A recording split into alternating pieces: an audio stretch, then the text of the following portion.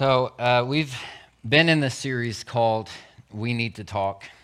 And throughout this series, we've hit some very heavy subjects. The first week was about mothers and women in ministry and how that looks. That was probably the easier of them. The week after that, we talked about same-sex relationships, sexual identity, sexual orientation, all those things. And then last week, we talked about gender identity, tackling a very large cultural issue of transgender that we're seeing in our world. And part of this series, I ask you to ask me questions to see what you guys actually wanted to know, either biblically or just about myself or whatever it was, whatever questions. So for the next probably 45 minutes, not to just tell you that it's going to be long, but it is going to be long. For the next 45 minutes or so, we're going to work through some of these questions. Next week, we'll be working through the rest of them. And then the week after that will be Father's Day. We'll finish up our series giving a biblical call towards fathers. And then we'll start our new series after Father's Day. So we've got 2 weeks of this answering questions that you guys submitted, either you here in person or we had a couple online that submitted questions too. But let's get right into it. So I don't think I put them together at the same. So show me the first question, and I'll tell you if you need to go on or not. Move on to the next question. We'll go back to that one. That one will be the second one. So the first question, I changed the order in my notes, but not on the screens, apparently. But how do we decide which parts of the Old Testament are still relevant to us today? Now, this is kind of a complex question because there's a lot of gray area when you get down to the Old Testament part of it. But the Old Testament is still relevant for us today. We know this because of 2 Timothy chapter 3, verse 16, where Paul tells Timothy, all scripture is God-breathed and is useful for teaching, rebuking, correcting, and training in righteousness. So there are many things in the Old Testament that are used for teaching and are good for teaching, like how to get closer to God, how to live a godly life, teaching what is good, rebuking what is bad, training in righteousness, and correcting behavior. That's why we still preach on the Old Testament. That's why in Sunday school or over at kids, your kids are still learning about Daniel in the lion's den and Noah in the ark. It's still preached on, it's still looked at, it's still studied. And honestly, if the Old Testament wasn't relevant to us, then years ago the early church would have gone away with it and we would never have seen the Old Testament, or we wouldn't really have paid attention to it. But since the Old Testament is still in your Bibles, it's still important to us. However, Hebrews chapter 8 and chapter 9 make it clear that we're not bound by the Old Covenant, which is where I think this question is actually asking. That references the Mosaic Law, the Law of Moses, the Law of the Old Testament, and of the Old Covenant, which was established in Exodus chapter 20 with the Ten Commandments, and it continued to grow and expand throughout Exodus, Leviticus, and would later be repeated in Deuteronomy as Moses would proclaim this to the next generation. But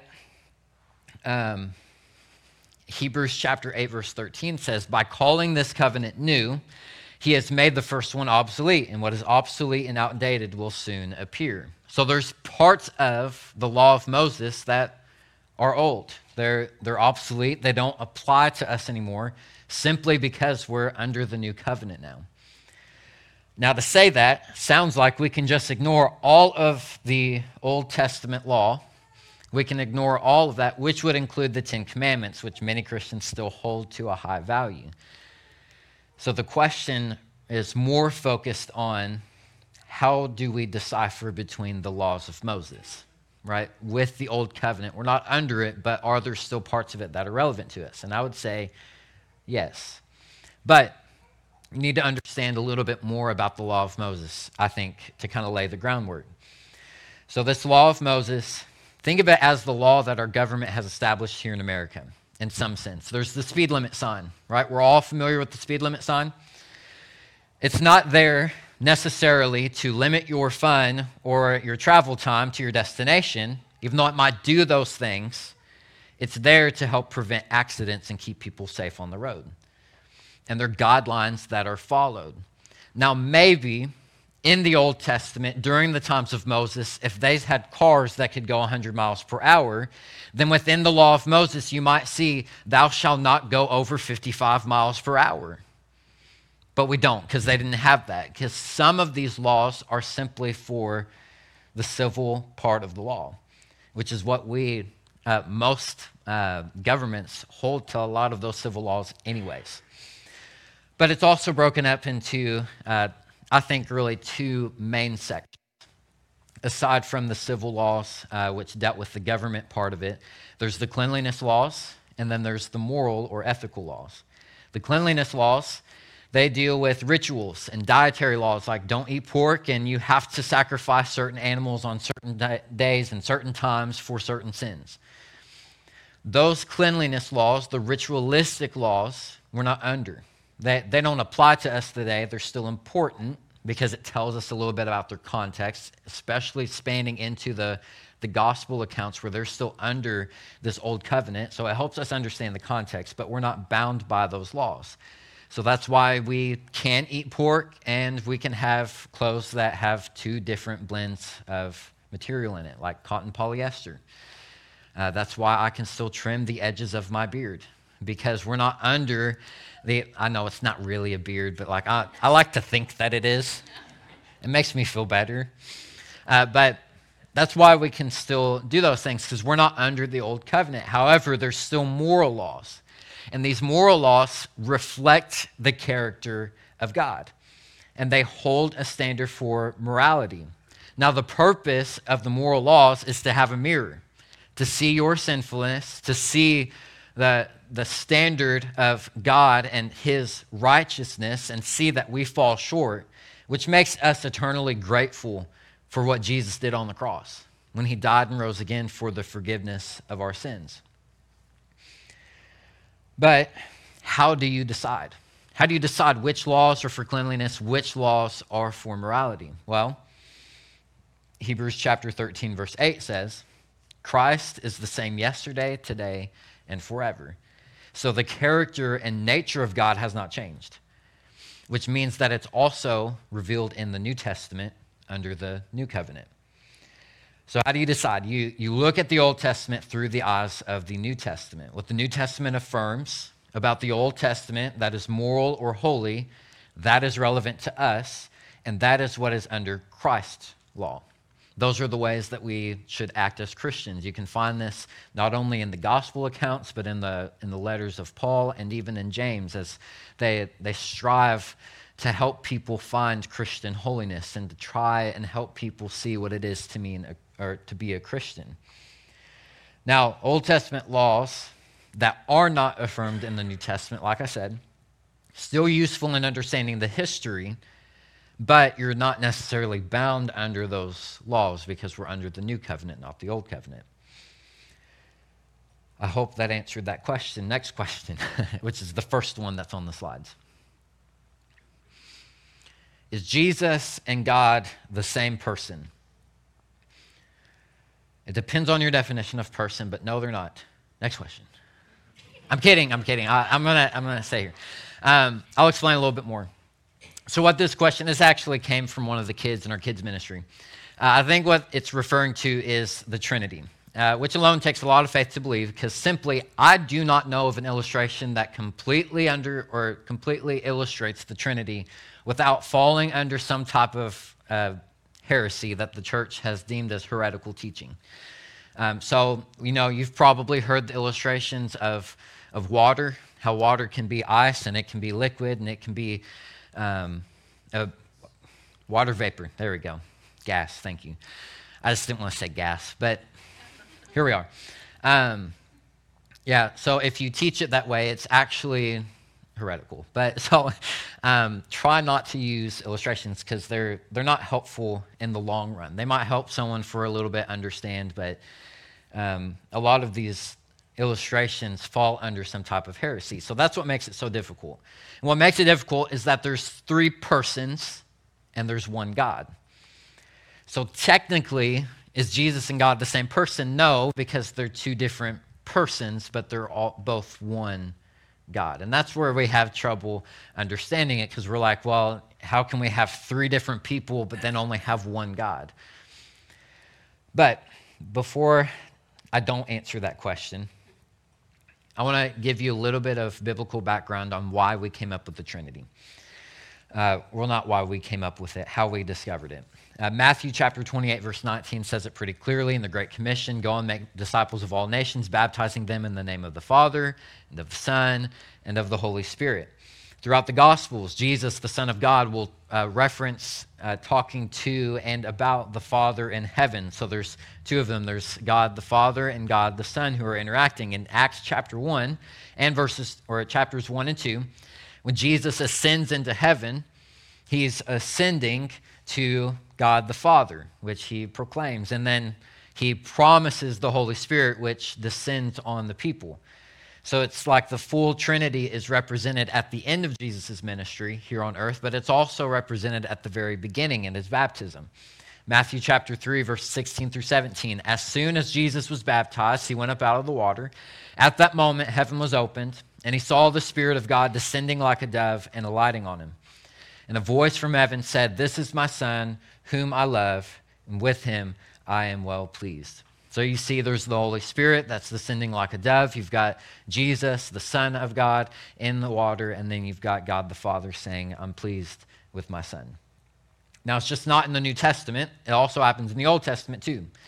Genesis chapter 1, verses 1 through 2. In the beginning, God created the heavens and the earth. The earth was formless and empty, and darkness was over the surface of the deep. And the Spirit of God, the Holy Spirit, was hovering over the waters. Later in Genesis chapter 3, verses 14 and 15, we see this reference to Jesus. Now, it doesn't specifically say Jesus, but God tells the serpent that deceived Adam and Eve in the garden that an offspring of the woman would crush the serpent's head. And this is a reference to Jesus. Now, what I kind of love about this and the placement of it is that Jesus isn't really specifically referenced until after the fall of humanity, which shows you that God's plan was from the beginning, that when man would fall, he would send his Son. And I love that. But also, it's also affirmed in John chapter 1, verse 1.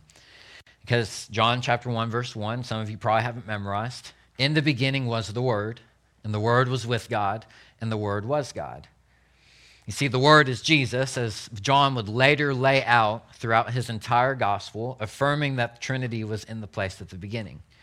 Now we see it, and we're like, well, he clearly says the Word was God. But I think he would have captivated his Jewish audience in the very first sentence where he says, or first part of that sentence, where it says, "In the beginning was the Word." Because how they would have immediately connected it to the creation story where they hear and read, "In the beginning, God."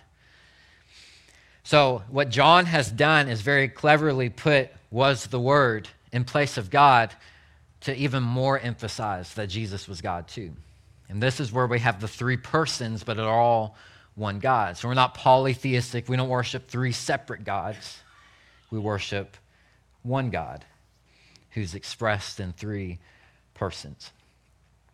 Next question.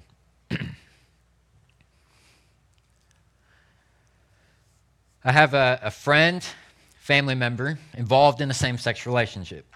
I never seem to know what to say to them, any suggestions on what to say. Should I invite them to church and pursue a relationship with them outside of church? So before and after our talk on homosexuality, I got questions before and I got questions after that talk that related to this. So it's no one person wrote this on there. I kind of made a list of all of the questions and put it into one. So I'm hoping that by doing it this way, I can answer all of your questions with one swoop. But to recap a little bit from 2 weeks ago, brokenness is still brokenness. Sin is still sin. Whether it's a lie, murder, sexual immorality, or pride, it's all still sinful. So we're all still broken people. Now, I do want to ask a hypothetical question, just for you to reflect on. No one answer it out loud. If the person in your life who is being referenced here right now, person in your life was prideful, lied occasionally, and usually had the latest gossip that's been going around, instead of being involved in a same-sex relationship, would it change anything? Like, would it change anything about the way that you approach them?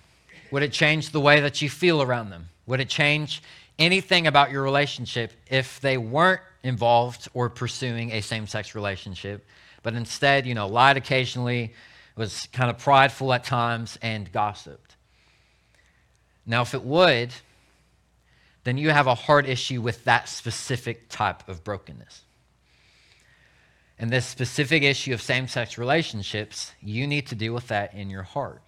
Because if you see it as brokenness, then you'll see everyone else as broken, just as you are broken. And you'll have some compassion and empathy because you're broken just as much as they are. They just might be broken differently. Now, if it doesn't, and you're still like, I have compassion and I have empathy for them, but I still feel a little bit awkward. I still don't really know what I'm supposed to say. I don't know what I'm supposed to do. And really, it's not just them. It's just like it can extend out. People with drug addictions. I don't really know how to approach them. People who openly sin. I don't know what to do with them. Then I would encourage you to take a hard look at yourself and rediscover the plank in your own eye. Because oftentimes what happens is, as Christians, we get used to the fact that Jesus died for us and that he rose again, that we forget that we're still sinful. We forget that we're still broken. Right? We talk about how we've been redeemed by Christ, but we're still falling into sin all the time. And we forget about that. And as Jesus would say, look at the plank in your own eye before you try to take the speck out of someone else's eye. So I would say, pull up the law, the law of Christ, and have a moment where you're reflecting and making sure that you are dealing with your own brokenness before you start dealing with other people's brokenness. Now, 1 Corinthians chapter 9, I'm going to give you some practical advice too. We talked about this in Bible study if you came to Bible study. But 1 Corinthians chapter 9, verses 19 through 23, Paul is talking to the Corinthian church, and he's saying, I'm free, I belong to no one, but I've made myself a servant to everyone, just to win as many as possible. And he talks about how to the Jewish people, he became under the law so that he could relate to them. For the Gentiles, he was not under the law, but under the law of Christ, so that he could win some souls there. He would, when he would encounter weak people, he would make himself weak so that he could win their souls. And what Paul is trying to say, and what I think he's saying, is to find common ground with people. To find a common interest and start there. Have lunch with them, have coffee, invite them over to your house. Find common ground with people and relate to them. And once you start relating to them, you'll see that they're just people, right? It's not some horrible thing that they've done. I mean, we put them in categories and we make certain sins more bad than others, but the reality is that we're all just broken people and we're all in need of a Savior, and we need our Savior every single day of our life here on earth. But to answer the question, just treat them like a human. Don't be awkward around them. Treat them like family. Treat them like your best friend, and find that common ground. But also understand this, because our culture confuses it so much. I see it. Loving them does not necessarily mean you're affirming them. And we talked about this some in the homosexuality talk, but what the culture will tell you is that love is affirmation. But really what it is God is love, and God still loves the people but doesn't affirm what they do. If he affirmed what they do, then just imagine how much more broken we would be. Because Christ, even though he would have come and died and rose again, everyone would have done whatever they wanted, and it would have been complete and total anarchy. See, God, even though he didn't affirm our sinfulness, he loved us enough to send his son. And that's the difference between love and affirmation.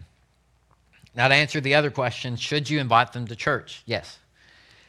But don't expect them to come if you haven't invested in them and showed them that you love them.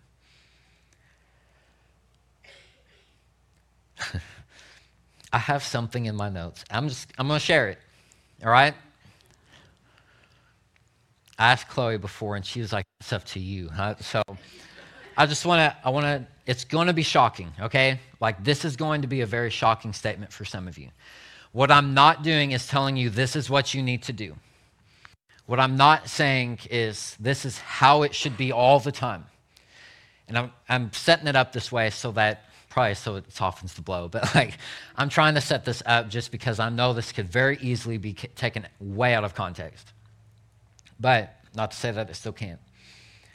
You have to set your own boundaries on what lines you're willing to cross and what lines you're not. So when you're setting these boundaries, I'm not saying if you've set that boundary, then to walk over it and just ignore the boundary. What I'm saying and what I'm trying to do is help you to think of this a different way. To maybe even think of how shocking it would be for the Pharisees to see Jesus acting in this way. But this is just my opinion. Since it's Pride Month in America here today, I'm going to say something. It's going to be bold, but I believe it to be true based on how Jesus acted in the Gospels.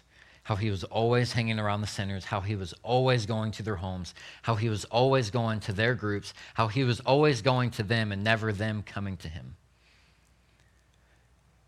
Don't expect someone to go to church with you if you aren't willing to go to a Pride Month rally with them.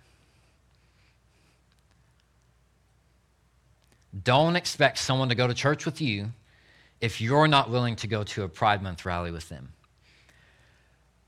But just like you can go to a bar and not drink, you can go to a Pride Month rally and not wear rainbow-colored apparel, not hold Pride-themed signs, and not support any of the other things.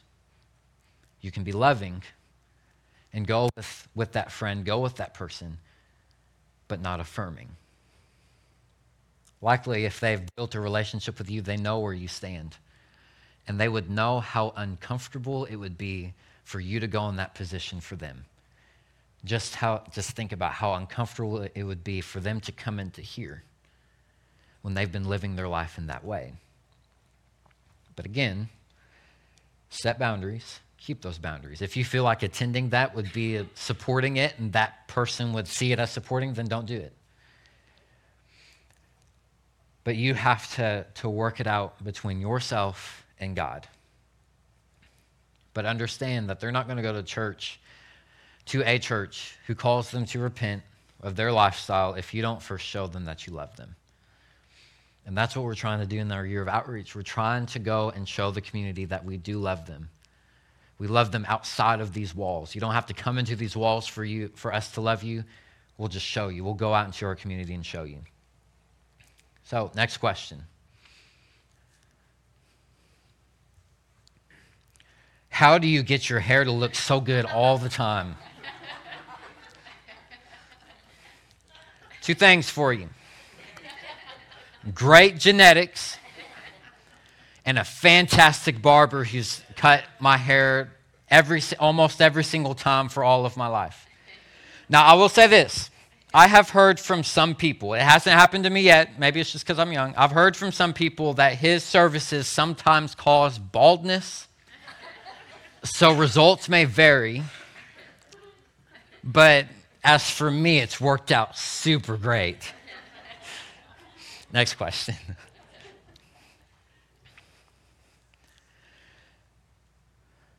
Okay, I switched that one too. Go to the next one. We'll answer that next. All right, how do I give my kids empathy and compassion towards the cultural norms, transgender, homosexuality, drug addictions, etc., to the extent of loving them like Jesus would, while still teaching the morality of Jesus, and all at the same time keeping my kids from being judgmental and looking down upon those who struggle with these issues? I am humbled that someone would ask me for parenting advice having not had a kid. And I don't mean that to be funny, like I'm genuine about that. My answer might change in a few years, but to start off, you can't give what you don't already have. You must have empathy and compassion towards them. You must be able to love them like Jesus and not look down on them first. Because as a kid growing up, I knew I looked at my mom and dad all the time. And if anyone in here is married and you've heard the term or the phrase, you're acting just like your mother, you're acting just like your father, it's because we learn as we're growing up to act like them. So if you don't have compassion and empathy and love for these people, they're probably not going to get that from you. If they ever have it, it's not going to be from you, it's going to be from someone else. But I want to give you a couple passages to look over for yourself, because I think Jesus demonstrates it well with his disciples. Because his disciples, they were broken, they had their cultural norms, and he had to teach them to have empathy on people that they didn't necessarily want to be around. John chapter 4, these are two main people, the Samaritans and the tax collectors. John chapter 4 tells the story about the Samaritan woman by the well. Now, Jews didn't carry much compassion for Samaritans because they didn't associate with one another. So for the disciples to walk up and see Jesus talking not only to a Samaritan, but a Samaritan woman, they would have been like, whoa, what is happening? But just because of that experience, they're like, wait, we were told not to love the Samaritans. We were told to look down on women, but Jesus, our teacher, our Savior, is looking at this woman and saying, and just talking to her. Maybe we should start rethinking how we treat Samaritans. Luke chapter 10, verses 25 through 37 is the parable of the Good Samaritan, where Jesus is teaching about how these Jewish leaders and Jewish people were passing this Jew who was on the road, and he was broken and beaten, and he had everything stolen from him, but the Good Samaritan would walk by and help him. And just by hearing this, they're like, wait, hold on. We're not all that good. Like, even though we come from the ancestry line, maybe we're not all that good, and we need to start treating these people better. Luke chapter 19, going to the tax collectors, Jesus encounters Zacchaeus, and he was the chief tax collector, which, by the way, was probably one of the most hated groups by the Jews. And just by Jesus going and meeting Zacchaeus where he was, going into his home and eating with them, the disciples would have been encountering that and seeing it and even having conversations with them.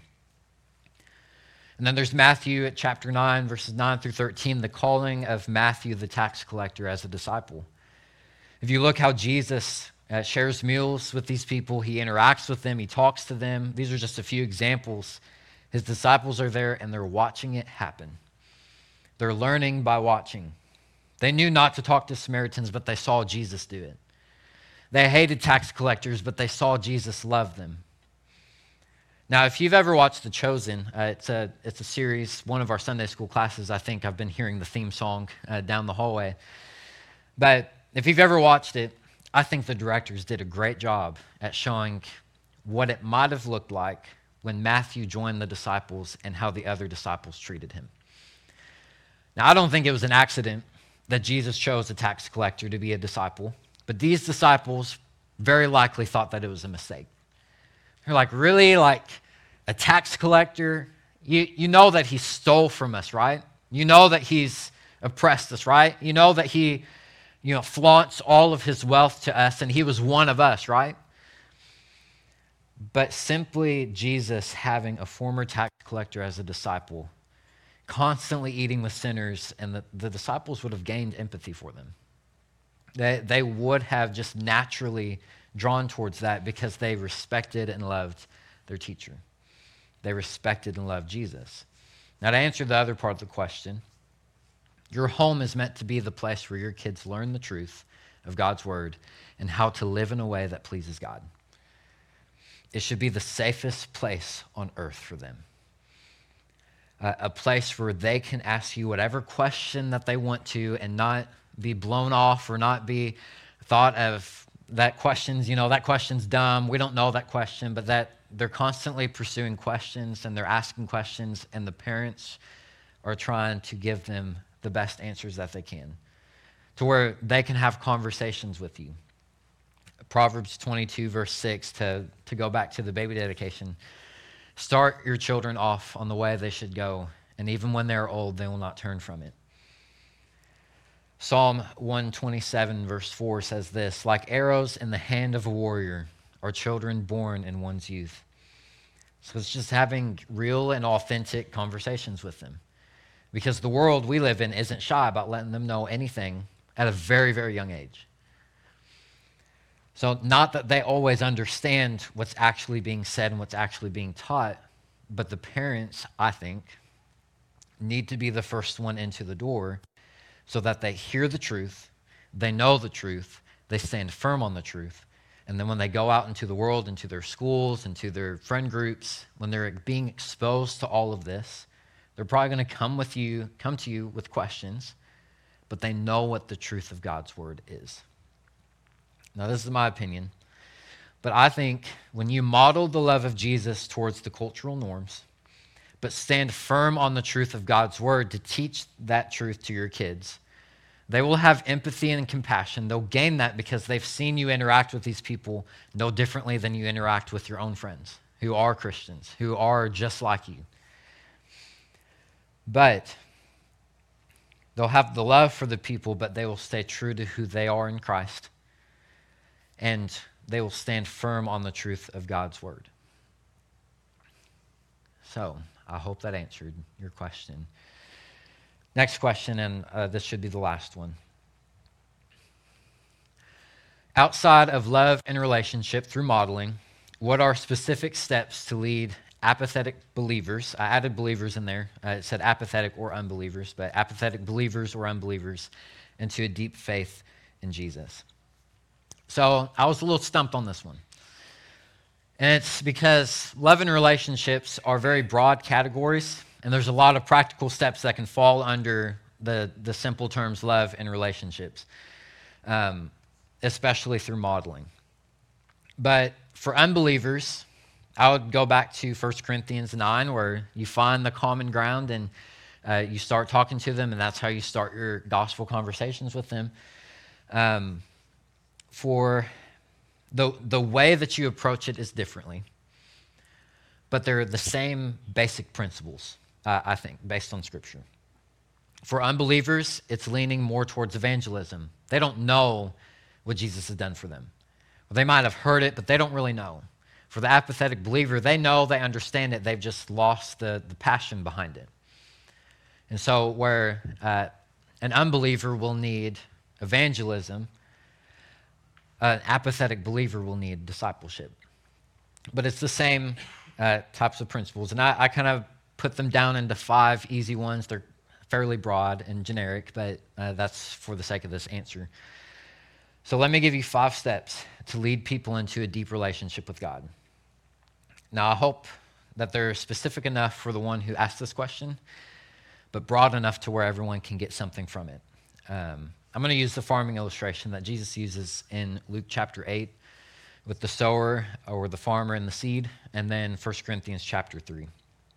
So Luke chapter 8, there's 4 different places that the seed lands. There's the path, there's the rocky ground, the thorns, and the good soil. Now, the first step is to make sure that you're the good soil. You have to cultivate a good culture in your personal relationship with God and in your family that extends to unbelievers and apathetic believers. You have to make sure that your soil is still good for growth. Because if it's not, and they start replicating you, then they might have thorns in their own relationship with God. They might land on the rocky path. They might land on the path. But you have to have your own personal relationship. Something that I learned very quickly in the different coachings that I've been a part of the past few years is that to lead a healthy church, you first need to be healthy. In other words, I need to make sure as your pastor that I'm spiritually, physically, emotionally, and mentally healthy if I expect this church to be healthy. So my disciplines, they have to be in check. I need to constantly, and I do, evaluate myself and my health and work on the parts that are slacking, work on the parts that are unhealthy, but improve my health as I go along. And as I improve my health, the health of the church will continue to improve. But I think it applies to our daily life too. we need to evaluate ourselves, to look at the plank in our own eye, to look into a mirror and work on ourselves. It's not that we're going to gain any extra favor from God, because we're not. We have all the favor from God. God loves us no different if we're the perfect Christian or if we're not, because none of us are perfect anyways. So he still loves us the same. We're not gaining any extra love, any extra blessing, any extra favor from God. But when we're healthy, the seeds that we plant when we go on outreach will have more of an opportunity to grow. So we need to be the good soil in people's lives. Second is simply tilling the soil, to breaking the ground, breaking that common ground that you have together, breaking down barriers that they have, and preparing their heart to listen to you. Now, God works a lot in this, a lot more in this than we do. But we still have to initiate the conversations. We still have to initiate the relationship. We still have to build the friendship. So there's the tilling the ground, the breaking the ground. And then in 1 Corinthians chapter 3, it lays out the last 3 points. Paul says this: I planted the seed, Apollos watered it, but God has been making it grow. So neither the one who plants nor the one who waters is anything, but only God who makes things grow. The third step then is that you got to plant the seed. You can model, you can live a Christian life, you can be the light in their life, but if you never share with them that they need the gospel, if you never share with them the gospel of Jesus Christ, that God sent his one and only Son to die for them, that all of their sins would be covered by the blood of his Son. And when Christ was resurrected, man, at the end of time, they're going to be resurrected too, right there with Christ. But this is where you not only share what God has done in your life, but what God can do in their life. Something that I think is a mistake, and I've made this mistake so many times when I've gone to evangelism type of conferences as a teenager, is it's so easy for us to just tell people about ourselves because we've lived our life. We know who we are for the most part. We know what God has done, so it's really easy for us to just list off the things. Look what God has done in my life. He's done this. He's given me a great family. He's given me all of these things. I just want you to know that God has done this for me, and he can do it for you too. Right? And typically, we just talk about everything that he's done for us, and we tag on he can do that for you too. But whether they vocalize it or not, I think not all, but the majority are hearing that, and they're like, well, that's great, but you go to church. You read your Bible, you pray. Of course God's going to do those things for you. But me, man, I'm broken. I'm in this dark place. God's not going to do that for me. So you can't just talk about yourself and what God has done. It is helpful as a living witness of what God can do. But then you also have to express, look, God can get you out of this financial situation. God can get you out of this broken relationship, and he can restore the broken relationship. God can do these things in your life if you just trust and believe and follow him, because he's already conquered all of your sins. If you just confess with your mouth that he's Lord and you believe in your heart that he's saved or that he rose from the grave. After you plant the seed, you have to water it. I'm no farmer, but I also know that if I plant the seed and I never water it, the seed's never going to grow. It's not going to grow. What Paul did was plant the seed. He gave them the gospel and then he moved on. But he left Apollos to be there as kind of their pastor, to water the seed, to keep investing in the relationship through modeling and continually sharing the gospel with them. Some ways it can be just as simple as giving God praise for something small that happened in your life in their presence.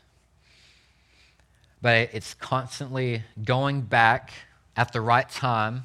And if you're in a good amount of prayer, then God will lead you in these two. He'll help you out. He's not there just to throw you to the wolves and say, there you go get him, tiger. You're going to figure it out on your own. He's going to help you through it all. And you'll figure out the times that you need to share the gospel with them again, and the other times where you just got to model it. You just got to live your life and have them be a witness to your life. But watering it can also let them see that you aren't perfect, that you're broken, and that you still need a Savior. Even after reading Scripture all this time, even after going to church every single Sunday for 50 years, you're still broken. I still need a Savior, and I know that you need your Savior too. Now, lastly, and I think this is the most important part, prayer. God makes the seed grow. You have to cultivate. You're part of the commission, the co-mission that we have with God, that God has entrusted us with doing some of the work. You cultivate the environment to promote growth by making sure that you're the good soil, that you're tilling the ground, that you're planting the seed, that you're going day in and day out and watering it. But you can't make it grow. Again, I'm not a farmer. I have not been successful with any plant that has come into my home. I got that from my mom. But if I do all of these things, if I plant a seed, I can't physically make it grow. I can make the environment suitable for growth, but I can't make it grow. Otherwise, I think farmers would be a lot more wealthy if they could just make it grow as fast as they could, or as fast as they wanted to, instead of having to wait for the long process of going and watering. Like, imagine if you could just skip the watering and just put it in the ground and say, grow, and it grows, and then you get the harvest. That's what we want when we go and we share the gospel with people. We want to just throw the seed and see it sprout up right before our eyes, and we're like, yes, we did the work. But that's not labor. That's tossing a seed. That's barely doing anything. Praying, I think, is the hardest part about reaching people because it's not in my control anymore. I can till the ground all day long. I can plant the seed all day long. I can water it for years upon years. But if I don't pray for God to change their soil, it's never going to grow. It's never going to actually grow, and you got to pray for them consistently and constantly. And it forces you, it changes you. It forces you to rely on Him more and on you and your own efforts less. Not that your efforts aren't important, but His is so much more important, so much more effective than anything that we can do. Matthew chapter 7, verses 7 through 8 says, ask and it will be given to you. Seek and you will find. Knock and the door will be open to you. For everyone who asks receives. The one who seeks finds. The one who knocks, the door will be opened.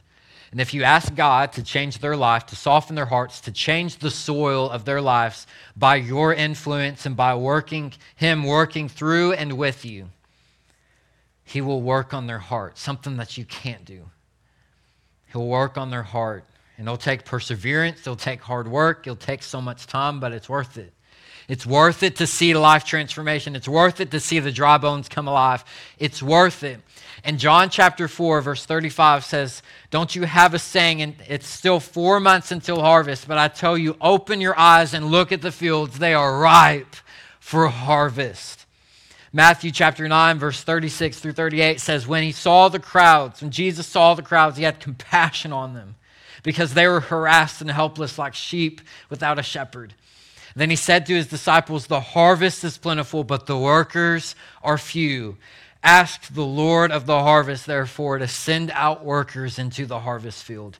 And until the day I die, I'm going to work every single day that God has given me to do what He's called me to do. Every single day, every single moment, I'm going to seize it and make the most of it so that whenever I enter heaven, I'm going to be exhausted.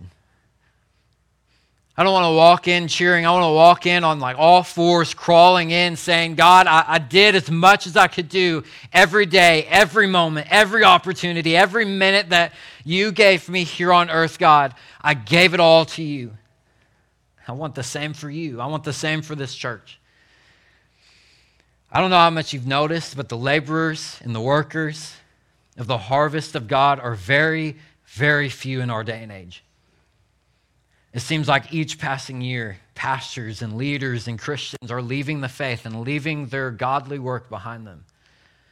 So I want to end today's message praying that God would raise up a new generation, that he would raise up a new generation of believers that are willing to go and harvest, that are willing to go and do all of the hard work, to go and reach people for the gospel of Jesus Christ, for those who are willing to make the most of their lives every single moment to serve the Lord, and that this church would fulfill our call as a church to equip and empower them to go and do the work.